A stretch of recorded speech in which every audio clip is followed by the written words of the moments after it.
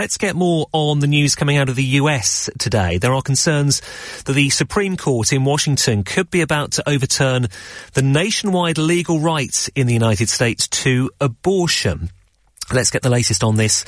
Let's go live to Washington and LBC's Simon Marks. This, it appears, has been quite an explosive leak that's come out overnight, Simon. Well, it's absolutely extraordinary, John. I mean, certainly unprecedented, I think, in my almost 3 decades here in Washington, a leak of this magnitude from the US Supreme Court. I mean, under normal circumstances, when the US Supreme Court hands down judgments and decisions, reporters and news organizations hire young men and women to race out of the building with copies of the judgment. So tightly are these things kept under wraps, but not so in this particular case. An explosive scoop last night by the website Politico, suggesting that a majority of justices on the Supreme Court, and remember that the Republican appointees are now in the majority on the 9-member bench, have written a draft opinion that, unless they have a substantial change of heart in the next couple of months,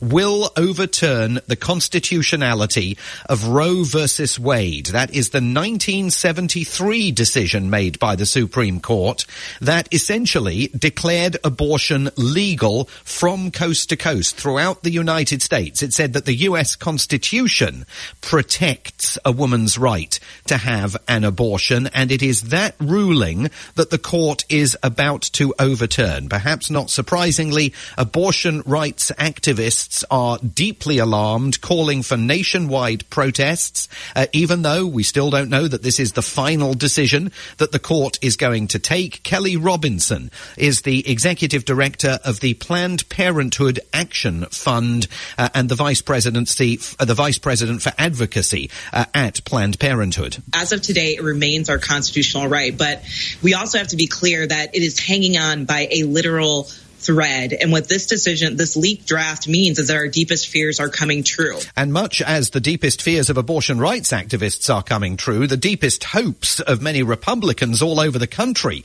are coming true if this judgment is indeed the one that the Supreme Court finally makes, because Republicans across the country have campaigned for decades to overturn Roe versus Wade. Just to be clear on what it will mean if Roe versus Wade is overturned, it doesn't outlaw abortion in the United States. This draft ruling would simply say it's up to each individual state to decide whether abortion within that state should be legal.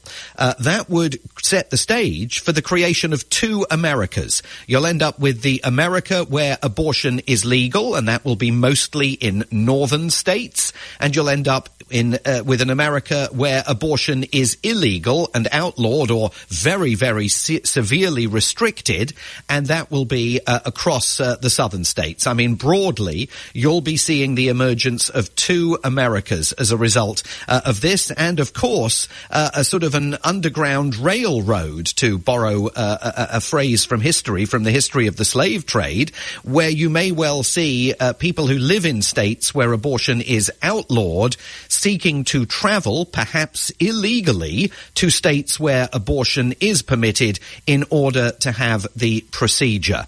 Among the reporters who broke the story, Josh Gerstein of Politico. It does take the court into new territory. It would certainly be very interesting to know what Chief Justice John Roberts thinks about this, even if he doesn't agree with this opinion. What does he think about whether this causes the court to be viewed as a political institution? And one of the questions about Chief Justice John Roberts revolves around his generally moderate approach to conservative judicial philosophy. We don't know where he stands with regard to this draft ruling. We do know that at least 5 Republican-appointed justices, a majority on the 9-member bench, appear to be signing on to it.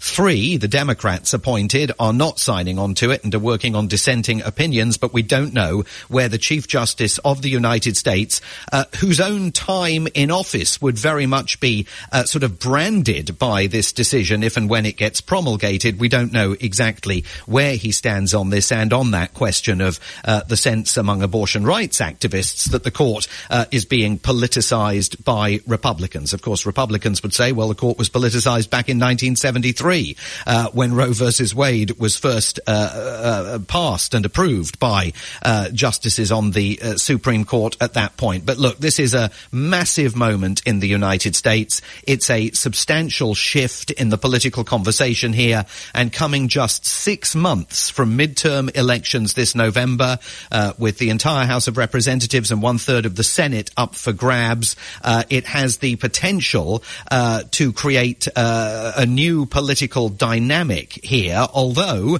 it is an issue that galvanizes grassroots Democrats on the one side of the issue just as much as it galvanizes grassroots Republicans on the other. And is there a sense that this is part of Donald Trump's legacy? Of course, there is now a conservative majority, isn't there, on the court? Yeah, I mean, Donald Trump put 3 of those Supreme Court justices on the court.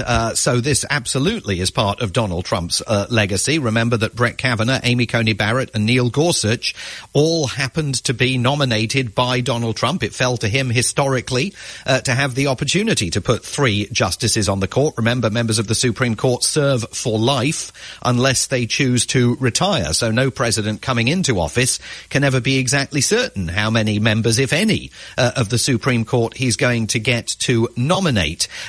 Also, former President George W. Bush had a hand in this, and so in a sense did former President Barack Obama, because he wanted to put a Supreme Court justice on the bench shortly before he left office. And remember that Republicans up in Congress wouldn't let him do that. So Mitch McConnell, the Senate Majority Leader now, the Republican leader there, the Republican leader, rather, in the Senate, he's not the Majority Leader, that of course is the Democrat Charles Schumer, but as Majority Leader at the time, it was Mitch McConnell who torpedoed that effort by Barack Obama to try and dilute the number of Republicans on the court. So this has been a slow-motion train wreck that we've been watching for years here, and it was absolutely evident once you ended up with 6 justices on the Supreme Court appointed by Republicans and only 3 appointed by Democrat presidents, that this was going to be the outcome, that the chances of the Roe versus Wade ruling surviving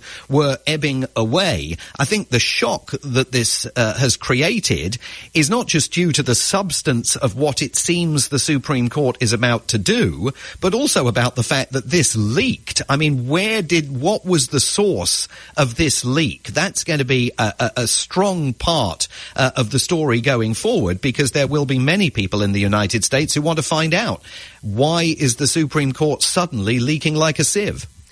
And Simon, President Biden is going to visit Alabama today, isn't he? What's he going to do there? Well, he's heading off to visit a Lockheed Martin factory that manufactures the Javelin anti-tank missiles that the Ukrainians have used to such great effect, and to thank the workers in that plant for their toil assisting Ukraine in its defense of its sovereignty. I am absolutely sure that the president is going to comment on this draft Supreme Court ruling. We've already heard from Nancy Pelosi and Charles Schumer, the majority leaders in both the House of Representatives and the U.S. Senate, calling this draft an abomination. And Joe Biden will sense that there's a real opportunity here to try and galvanize grassroots Democrats. We're going to see protests all over the country in the next few hours. So if the president was hoping that the focus today was going to be on that visit to that Javelin missile factory, I think he's going to be disappointed. I think it'll be interesting to see where he speaks about this draft ruling, because this factory is in Alabama, down in the deep south of the United States, part of the United States where Republican lawmakers are making moves to tighten restrictions on abortion. So it won't surprise me if he chooses not to speak about it there, but instead talks to reporters as he departs the White House in a while. But let's see what happens. He's certainly, I think, going to be asked to weigh in. We will keep watch and find out exactly what he has to say a bit later. Simon Marks in Washington, thank you very much.